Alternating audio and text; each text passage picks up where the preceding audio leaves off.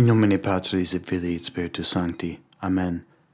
Grant us peace, O Lord, in our days, for there is no other who will fight for us, save but you, our God. In this episode of the Memento Traditionis podcast, I'd like to give you some information about the Angelic Warfare Confraternity. This is a confraternity that I am a member of, and one that I would like to recommend for your consideration in joining.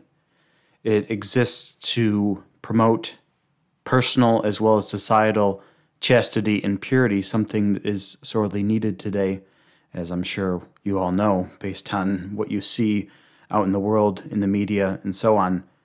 And this confraternity is a group of Catholics who have decided to join together to pray for these intentions, both personally as well as for the culture. And this is something that you can join if you're a Catholic above the age of 18, although you could certainly pray the prayers before that. And if you don't or are not sure you want to join yet, you could also choose to pray the prayers, which I will be including in an episode shortly after this one. But whether or not you struggle with chastity is not of the utmost importance on determining if you should join this confraternity. If you do struggle, then this will certainly help you because you'll have the prayers of the confraternity praying for you to increase this virtue. On the other hand, if you do not struggle with this, you can be praying for those people that they could share in the graces that you've received for chastity. So either way, this is for people that think that is an important virtue that needs to be spread and needs to grow among and in our world. So I'm going to read a pamphlet that I have here from the Angelic Warfare Confraternity about how it came about and what exactly it is, so that you can have some more information on that. I'll just note first off that this is a confraternity that the Dominicans oversee. So if you're looking to join this, you can go to your local Dominicans, if you have any, or you can ask a priest in your diocese to get permission from the Dominicans that are assigned to your area. Now, you may not have any Dominicans in your area, but you at least they have a sort of oversight over that, a specific province, they call it. So, for example, I live in the eastern United States, and there's an eastern province, so I don't have any Dominicans that live more than a few hours away from me, so they're not exactly in my area. However, I do live within what they would consider their eastern province. So if I'm going to join the confraternity, which I have, I joined through the eastern province. So basically, you'll want to find out what province oversees the confraternity in your area, and if you have Dominican, you can go speak to them and find out how to join. Otherwise, you can ask your priest to receive permission from the Dominicans to administer the enrollment ceremony to you. Okay, so let's get on and read this pamphlet. This one is called St. Thomas Aquinas and the Angelic Warfare Confraternity. And I got this at angelicwarfare.org. So you can certainly check that out.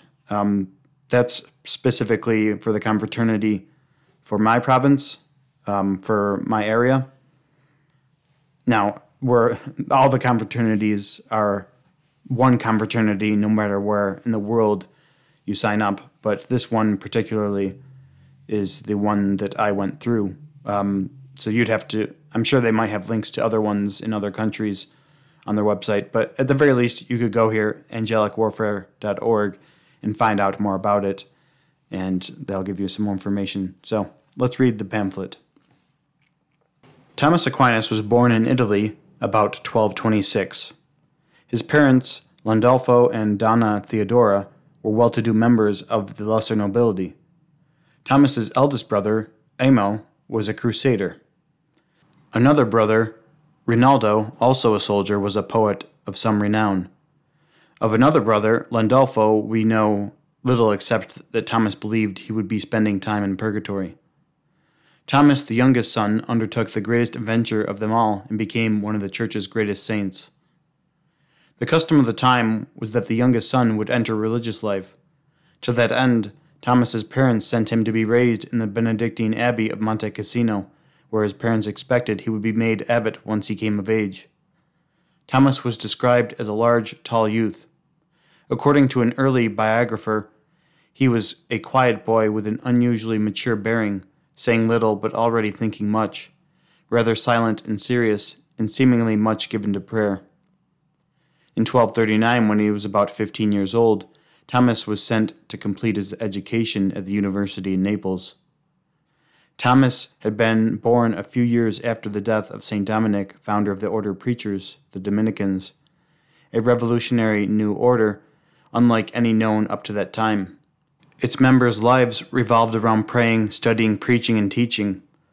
Dressed in hooded white habits with handsome black capes, the friars of St. Dominic lived and worked not hidden in rural monasteries, but in medieval cities.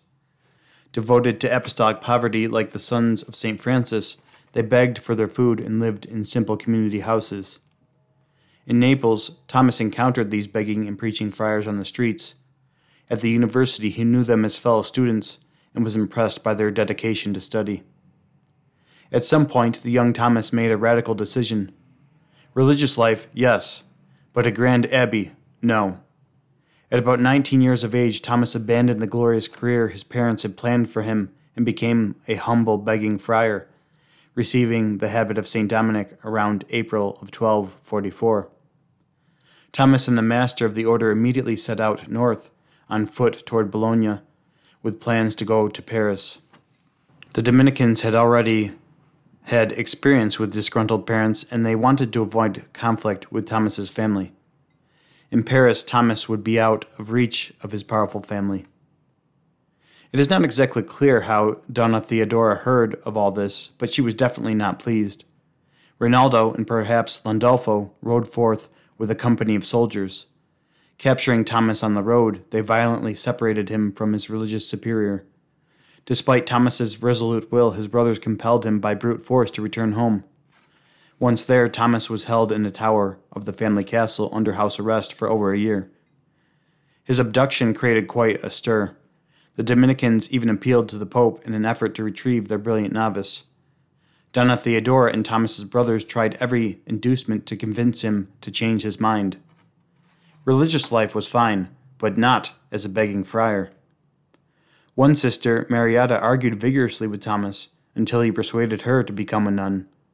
Later in life, she would become the abbess of her Benedictine monastery. After a number of attempts at breaking Thomas's will, his brothers conceived one last plan. While Thomas was alone, his brothers introduced a prostitute into his room. They were certain that physical temptation would drive him to break his vow of chastity, after which he would surely abandon his religious vocation. The plan did not work as intended. Immediately, Thomas snatched a burning brand from the hearth, drove her from the room with it, and slammed the door behind her. He emblazoned the sign of the cross on the door with the red-hot brand and fell to his knees in prayer. With tears of thanksgiving in his eyes, he prayed to be preserved in his chastity, purity, and intention to live the religious life. According to the records of his canonization, Thomas immediately fell into a mystical sleep and had a vision. 2 angels came to him from heaven and bound a cord around his waist, saying, "On God's behalf, we gird you with the girdle of chastity, a girdle which no attack will ever destroy." The angel's gift preserved Thomas from sexual temptation and bestowed upon him an enduring purity that ennobled all his thoughts and actions. In the records of his canonization, many witnesses remarked about Thomas's unusual purity and chastity. Over his lifetime, his conduct concealed that he had indeed received a special grace of chastity and purity, a grace that he now shares with others through the communion of saints.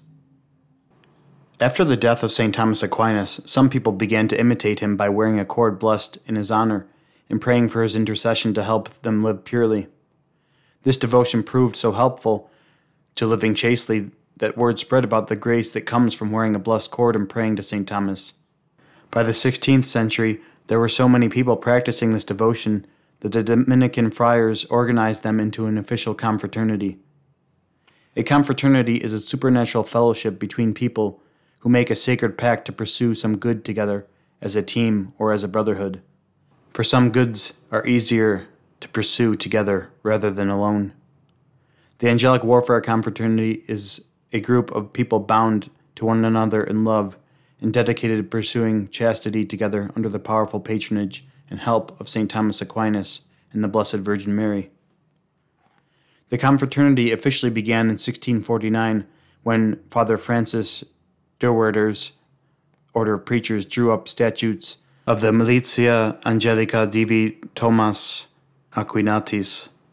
In 1727, Pope Benedict XIII approved it as an apostolic confraternity under the direction of the Dominicans, and endowed the confraternity with many indulgences to encourage people to join. Saint Aloysius Gonzaga, Blessed Columba, Blessed Stefana, and Blessed Pier Giorgio Frassati belonged to the confraternity. In 1923, Pope Pius XI wrote Studiorum Ducem, his encyclical on Thomas Aquinas. Realizing how the teaching of St. Thomas Aquinas was urgently necessary for the Church, Pius XI declared St. Thomas the patron of all Catholic schools, colleges, and universities.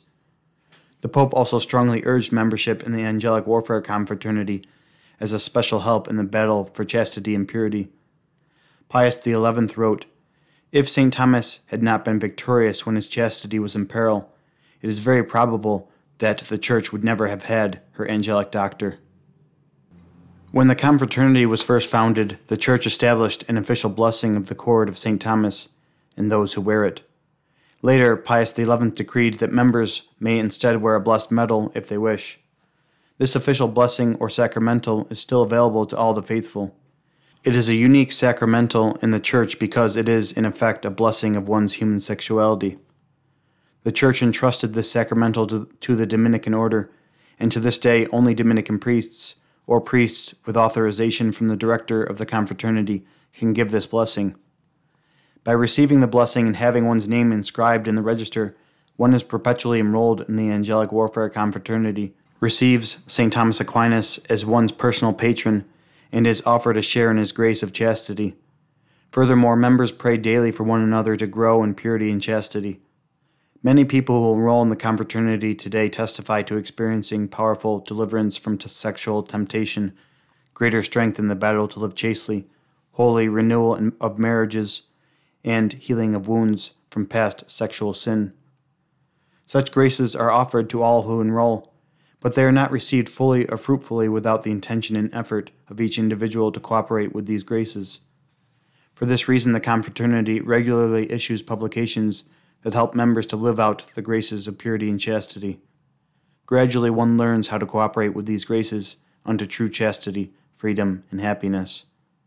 There are no magic wands that make all of one's problems go away, but there is hope in Christ Jesus for those willing to go to the cross with him. So, as you can see, this is a great benefit to anyone who chooses to join this confraternity. Whether you struggle or not, we would certainly benefit as the body of Christ to help our brothers and sisters and to seek ourselves to grow in chastity and purity.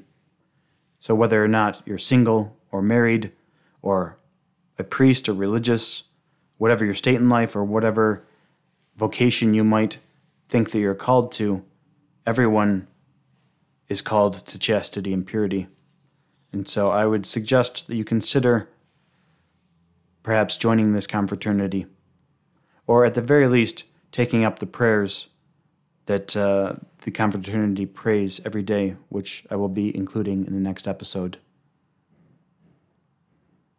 In nomine Patris et Filii et Spiritus Sancti. Amen.